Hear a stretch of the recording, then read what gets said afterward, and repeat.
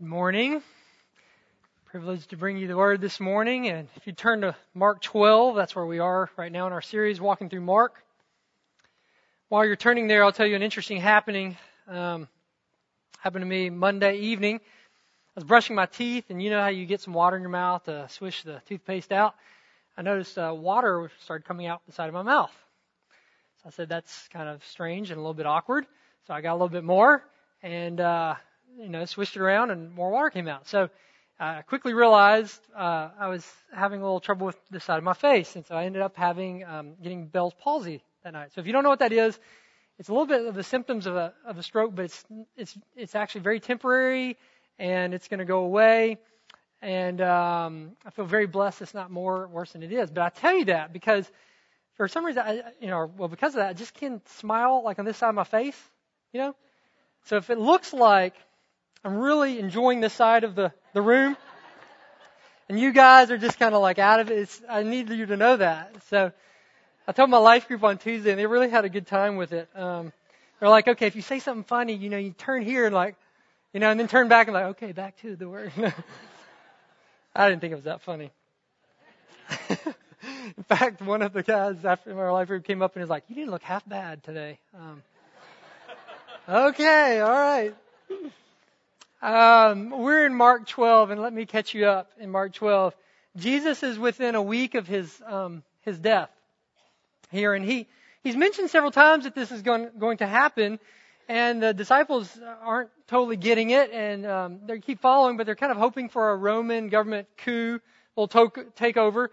But after his triumphal entry, they go into the temple, and it's like Jesus has a takeover of the temple. Like, okay, we weren't expecting that. The religious leaders didn't think that was a very nice thing to do to their little thing they had going in the temple, so they start plotting to kill him. And we come to this question we looked at last week. They want to know, by what authority do you have to doing these things? You're doing these things by what authority? Who put you in charge, in other words? And that's where we are. Let me say something about a parable. This whole story is a parable. A parable is it's meant to draw you into it, like most good stories do. And it does that, but it's meant to do more than entertain. It's meant to get a truth into your heart. That's what a parable is meant to do. It demands a response. And so many of you here may have similar questions this morning about Jesus' authority in your life. And about certain areas of your life you're trying to maintain control over. And where Jesus' authority fits in. And our prayer is that God would speak to those specific areas and would demand a response. So let's go with that hope and expectation to Mark 12. Let's read with me. And he began to speak to them in parables. A man planted a vineyard and put a fence around it, and dug a pit for the winepress and built a tower. He leased it to tenants and went into another country. When the season came, he sent a servant to the tenants to get from them some of the fruit of the vineyard. They took him and beat him and sent him away empty-handed. And he sent to them another servant. And they struck him on the head and treated him shamefully. And he sent another, and him they killed. And so with many others, some they beat and some they killed. He had still one other, a beloved son. Finally, he sent him to them, saying, they will respect my son. But those tenants said to one another, this is the heir. Let us kill him, and the inheritance will be ours. They took him and killed him and threw him out of the vineyard. What will the owner of the vineyard do? He will come and destroy the tenants and give the vineyard to others. Have you not read the scripture? The stone that the builders rejected has become the cornerstone. This was the Lord's doing, and it is marvelous in our eyes. And they were seeking to arrest him, but feared the people, for they perceived that he had told the parable against them. So they left him and went away. The reading of God's word. Thanks be to God. Let's pray. Gracious Heavenly Father, It would be unto your glory and our good if you would penetrate our hearts with the reality that you are owner of all things. You are meant to be on the throne of our lives. And Holy Spirit, if you would convict us of the sin of those areas where we keep control. Free us of those before we leave here this morning. Put on a display of your grace towards us, God. Forgive. Draw near. I pray these things in Jesus' name. Amen. If you have kids, let me ask you a question this morning. Do you ever feel like your kids are planning a coup? You know what I mean? Like a coup, like a takeover. Like your 6-year-old pulls your 3-year-old and your 2-year-old into the closet and is like, okay, here's a plan. Shelley, you go out and ask Mom, just beg her for a real cup instead of a sippy cup. Okay? When she gives you that, you're going to take it into the living room and then you're going to spill it everywhere. And then you're going to put on a dreadfully cute face of innocence. Act like nothing, like it was an accident. And then, Matthew, you just keep asking Mom for the iPad or iPhone until she finally gives in. Or she can't think coherently or something. And I will come in, I'll grab a permanent marker, and I'll grab a piece of paper, and on the rug, I'll just get dangerously close to the lines. And it won't take long, and we'll have a takeover. Break. I'm sure most kids have not had this kind of intentional type meeting. They're not smart enough or to collaborate like that. But I think it does, if you think about how our kids act sometimes, we get a little insight into that we are born with a resistance to authority. One of our children's, if you have children's, one of their first words, in fact, are no. When our first said that, it's just really honestly a mixture of emotions, right? I mean, like on the one side, you're like, it's so cute. And then the other side, you're like, I've been alive over 30 years. I am a grown man, and you've been alive like a few weeks. I mean, and you're telling me no? I could squash you, It's crazy. John Calvin once said, nothing is more adverse to the disposition of man than subjection. Everyone has within him the soul of a king. The tenants in our text today, they have a soul of a king. As they want to take over the land of the rightful owner. They're staging a coup. Behind the story, though, Jesus is revealing to these religious leaders that their heart is so adverse, so hardened to subjection to His authority. They were so close to the Savior and yet at the same time so cynical and yet so far away. But this text is not just for them, is it? We also, you and I, have within us the soul of a king. We have played a part of this cosmic coup against our Creator ever since Adam and Eve first rebelled in the garden. It's the reason for all our pain and misery in life. And where this parable pronounces judgment for some, we're going to find good news for some of us. And the point is that Jesus is the worthy authority over our lives. He came to win our submission. And we are called to submit to His authority. That's the point. We're going to look at rightful authority, rejected authority, and then reclaimed authority. So let's first look at rightful authority. This is a pretty straightforward parable. Let's set the stage. A man planted a vineyard in verse 1. This man is a picture of God. He's the owner of the vineyard. The vineyard is a rich Old Testament metaphor for the people of God. They would have known it well. In Isaiah 5, Isaiah is singing a song of God planting a vineyard on a fertile hill. He dug around it, removed its stones, planted it with the best vine, with a tower and a vat, and it was a song of how God thought of His people. These leaders knew the passage well, and then therefore they knew exactly what Jesus was talking about. The tenants were the religious leaders. He leased it out to them. See, the others standing around listening to this parable would have known what Jesus is talking about. This is the agricultural community. I moved here from Mississippi. And this is not unfamiliar. A man would work his land all his life, and then when he retired, he would lease it out. And so somebody else would work it, and then he would go back and rightfully expect he would receive some of the produce. Here in Orlando, I think it works a little different. My family's coming in at the end of the year, and it seems like y'all do this with houses.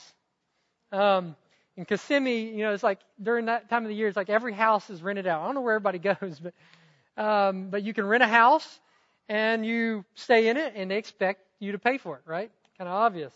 So verse 2, you find kind of a normal situation. After a season, it says the owner comes back and expects some of the fruit. But then in verse 3, it gets a little interesting. They would have expected the tenants to pay up, but instead, the guy they take the guy and they beat him up and they send him back. The listeners would have kind of been struck a little bit like, that's kind of strange. Like, what? Why did they do that? That didn't make sense. And you see what happens. They're starting to get drawn into this story. So, verse 4, the beat up guy gets back to his owner and he sends another guy. The tenants take this guy, they strike him on the head, and they shame him. The listeners would have been like, what in the world is going on? Why are they doing that? Surely the owner is going to send an army back and deal with this. Instead, verse 5, the owner sends another servant. What do they do to him? They kill him. And then he sends more, many more. They beat some and they kill others. See how the listeners are now drawn in? This is now not a familiar situation that they'd heard of. They would have been astonished. What are you talking about? Then Jesus brings the ultimate twist. Verse 6, he had still one other, a most beloved son. Listeners, surely not. Wouldn't the owner realize what they've done to everybody else? Why would he send a son whom he dearly loved when they already deserve nothing but vengeance? Jesus says, and they took the son, and they killed the son, and they threw him out of the vineyard. Can't you just see everyone standing around with their mouths staying just wide open? Why is this story so confusing or disturbing to you? Or why would it have been to them? Maybe two reasons. One, this man is not being treated like the rightful owner of the vineyard. I mean, think about it. If you rented out your house, you got a house over there and you rented it out and, you sent your friend Gary over there to pick up a check. He arrives at the door and the guy just hits him in the nose. You'd think like, that's awkward. Okay, I'll go back and tell my owner. So he goes back and he tells them. And this man had labored to build this vineyard at great cost to himself. He planted it. He collected stones, built a wine press. The fruit was rightfully his, just as the house is rightfully yours. But the tenants are not treating him as the rightful owner. And number two, why is this man being so patient? Why is he being so merciful?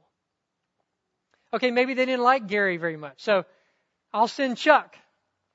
Chuck, you go over there and, try it out. So Chuck goes over there. He opens the door.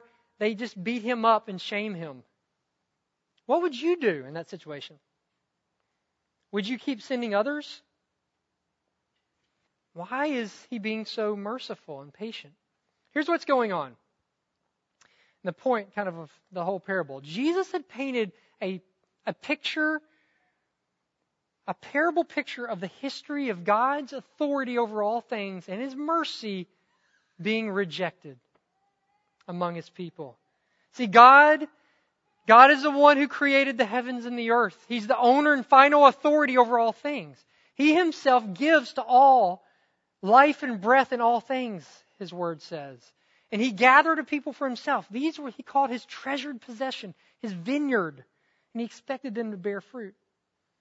And then He put religious leaders over them to tend and cultivate this fruit among the vineyard.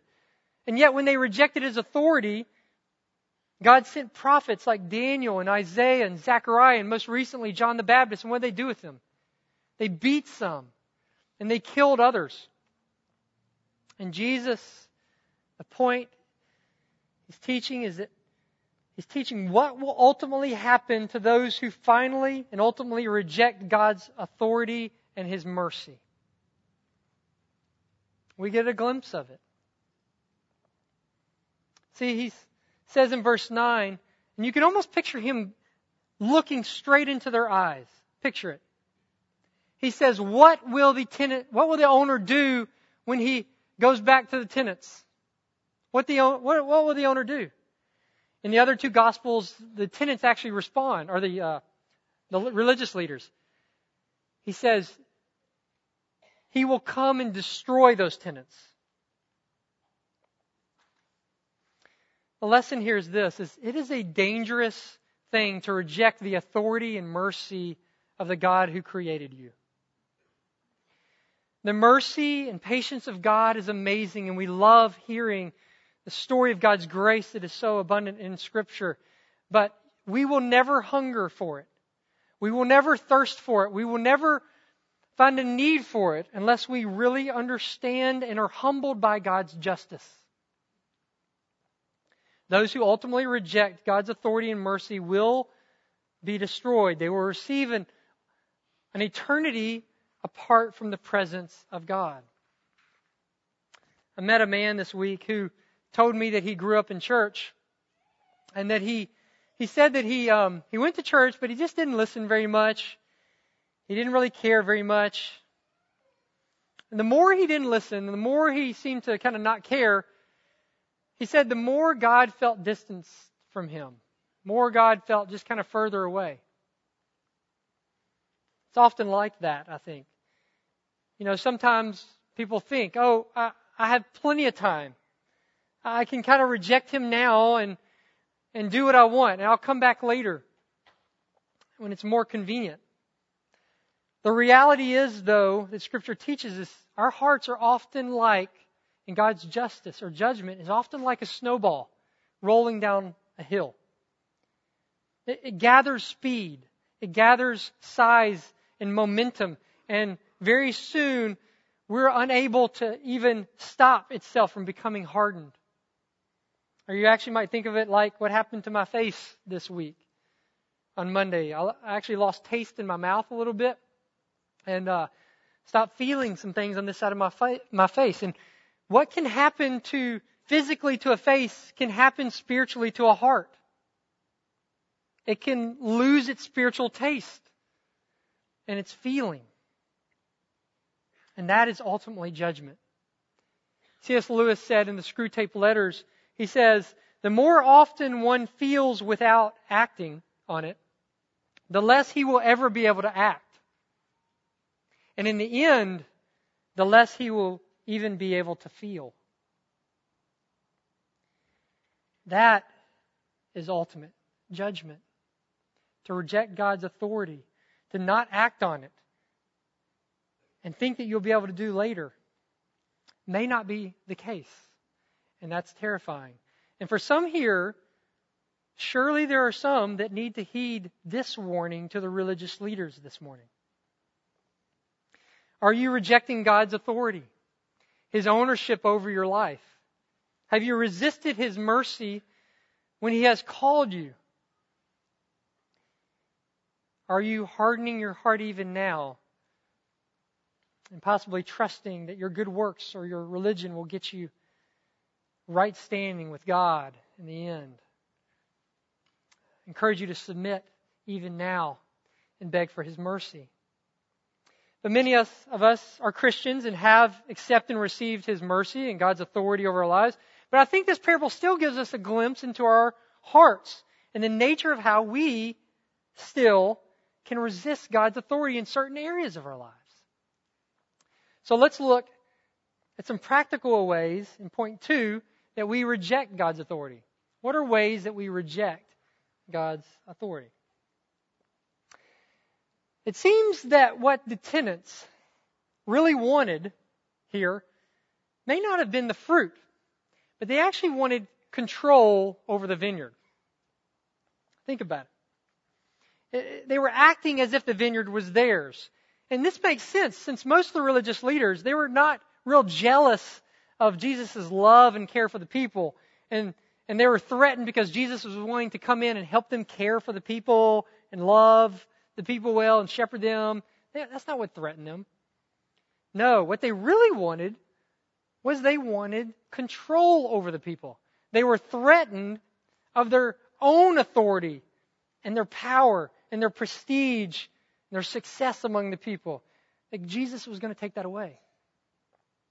And they were willing to do anything to keep ownership over it. And here we have a window into our own hearts. One way that you and I can reject God's authority is to assume ownership of areas of our lives, and we try to maintain control. Let me give you a few examples of that. So I walked into the living room the other day, and my 2-year-old boy, Cannon, was yelling at my 3-year-old, Avery. And Avery had our coffee table. She was pushing it up against the couch, right? And just pushing with all her might. And Cannon would like the coffee table not to be up against the couch. So he was pulling back against the table so it wouldn't be. And he was yelling, "No, Aye." And he was pulling to no avail because she was putting all her weight up against the table. And this little tug-a coffee table or something.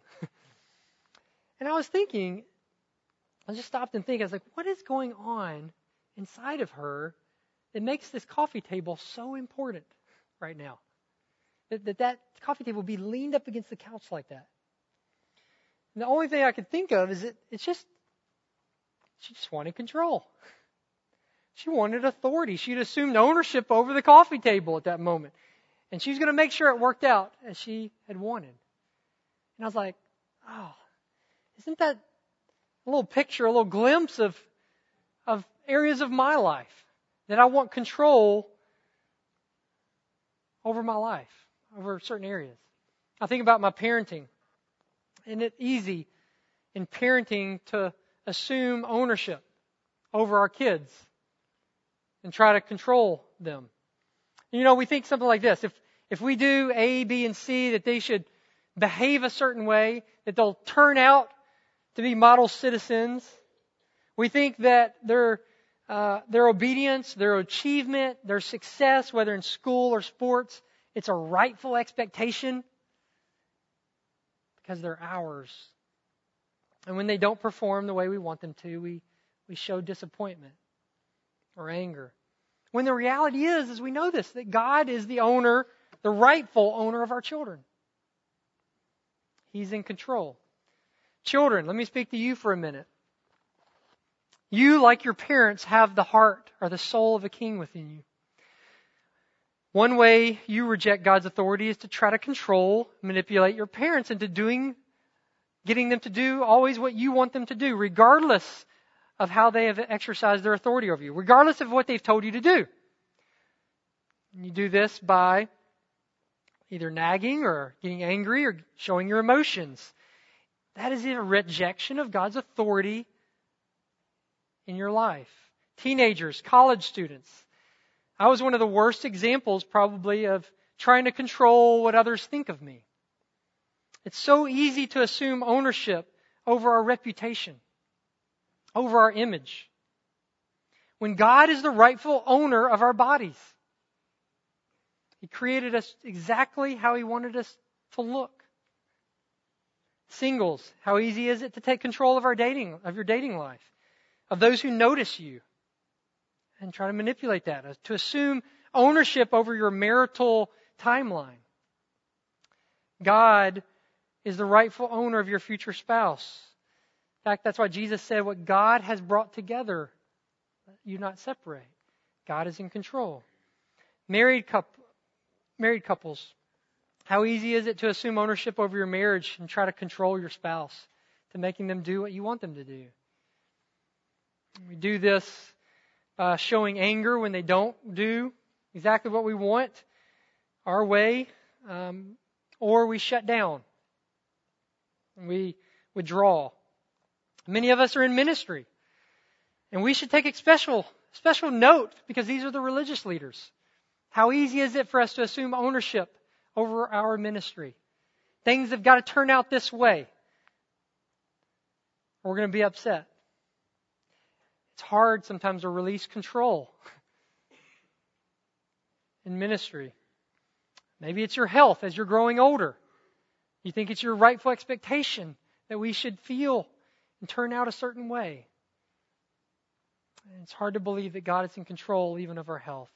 We all have within us the heart of a king in certain areas. Certain areas we declare they're mine. I want control over these. And it's so good for us to search these areas of our hearts. Those areas that keep us anxious and worried or afraid at night. And see if those are areas that we're maintaining control. It was about 18 years ago. I was in college and a good friend of mine sat me down and drew 2 concentric circles. Many of you know this illustration. It's a simple one. He knew what was going on in my life and knew I needed to hear this. He drew 2 little L's in each circle, or 1 L in each circle, representing a throne. He drew a little S in the first one. And then he drew a cross in the second one. And then he just asked me this question. He said, as a good friend to one who really needed to hear this,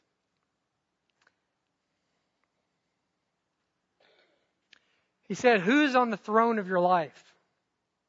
Yourself or is Christ?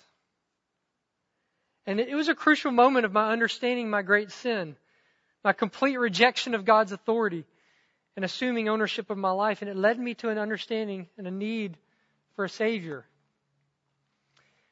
But it's crazy. 18 years later, I'm still seeing more and more areas of my own life where this little S assumes control of my throne. The truth is we were never meant to be in control. We're never meant to be on the throne of our lives. Christ is a great Savior, and He deserves the throne of your and my life. And He's the only worthy and satisfying Lord of that throne. And so I just want to end with our third point, to how can you surrender control? How can we give God control of those specific areas?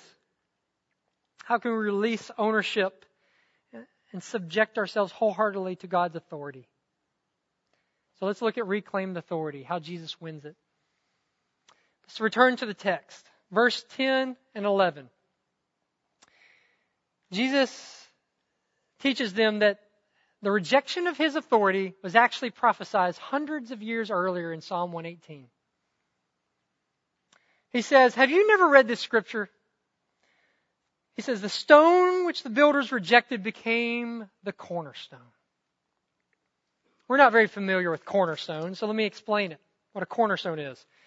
It's the most important stone or building in a building and would be used, a cornerstone would be used as the first stone that aligns the whole building. It's the most important thing. It holds the whole building up. The word can actually also be used, and could be used here as a capstone. In which case it would actually be the last stone. They'd build the whole building and then they'd put this perfectly shaped stone right there in the middle of the arch. And it was perfectly shaped to hold the whole thing together. That was the cornerstone. There's a story that when Solomon was building the temple, it's the most important building of Jewish culture, that there was a stone that was thrown out. It was rejected. It was considered worthless. And it ended up in the end being found and being used as the perfect centerpiece, the center stone in the arch, used to hold the whole temple together. So what Jesus is saying here is so weighty. It's profound. Because He's saying this. Jesus is saying, listen, I am the capstone of all of life and eternity. And I, the one you are rejecting, and the one who holds all of life together. Paul said in Colossians, through Christ, think of this, the one who was standing before them right then is saying, later said, through me all things were created, whether in heaven and on earth, visible and invisible, all thrones and dominions and rulers and authority are under me. All things were created through me and for me, Jesus is saying, and through me, he says what? All things hold together. The reason you see these religious leaders then were rejecting God's authority is because they had placed something else in its place. Something so small, something so insignificant as their own prestige and their reputation. They were putting at the center of their lives, and they were hoping that this would be a cornerstone that would keep it all together. They believed that maintaining control and holding on to their position of authority was a better capstone.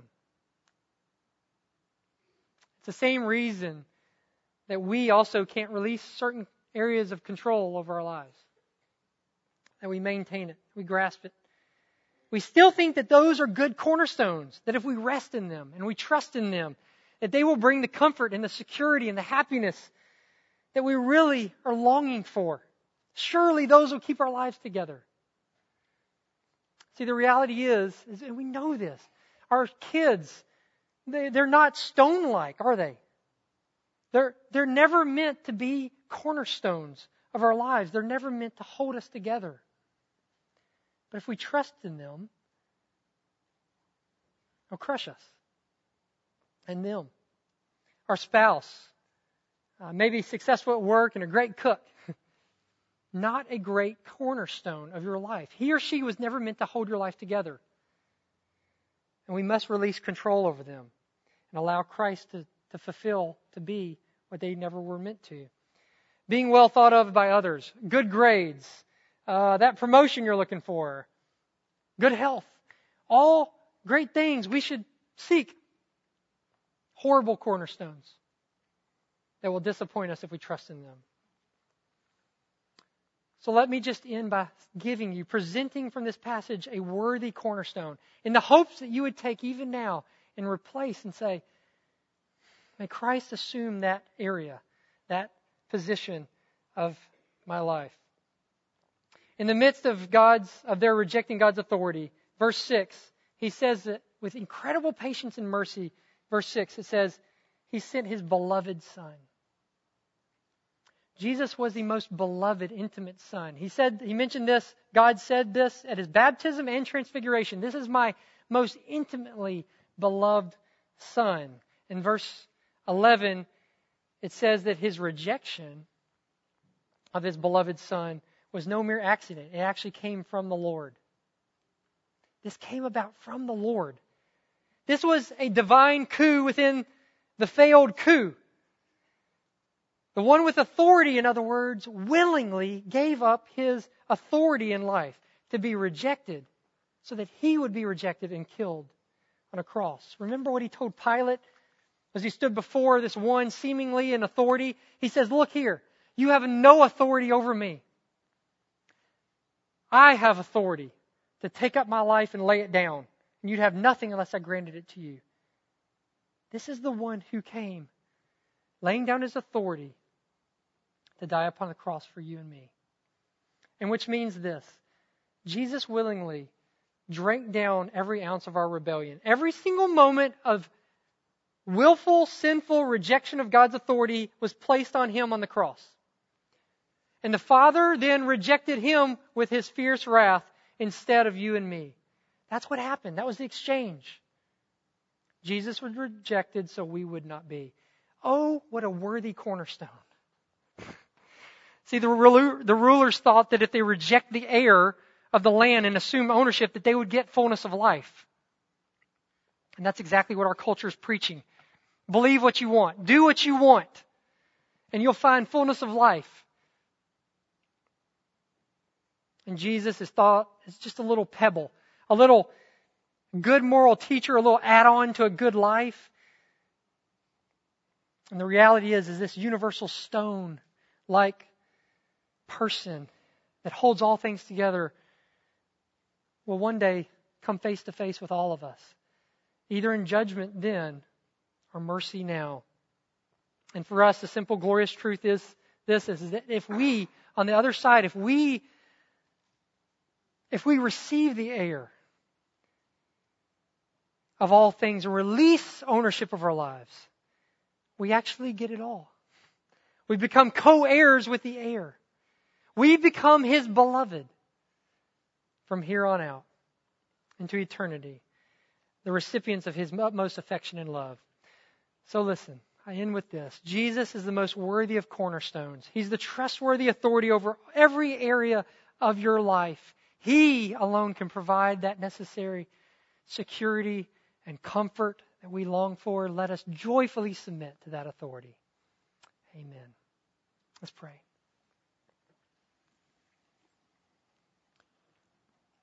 Gracious God, as we come to this table, we pray, Lord, that you would give us, by your grace, the ability to joyfully surrender any area of our life that anyone is holding on to right now and trusting in that as a cornerstone that will hold up their lives. Lord, they're false cornerstones. We confess that. And you, oh God, are a gracious and merciful and patient God. And Jesus, you are a worthy capstone. In Jesus' name we pray. Amen.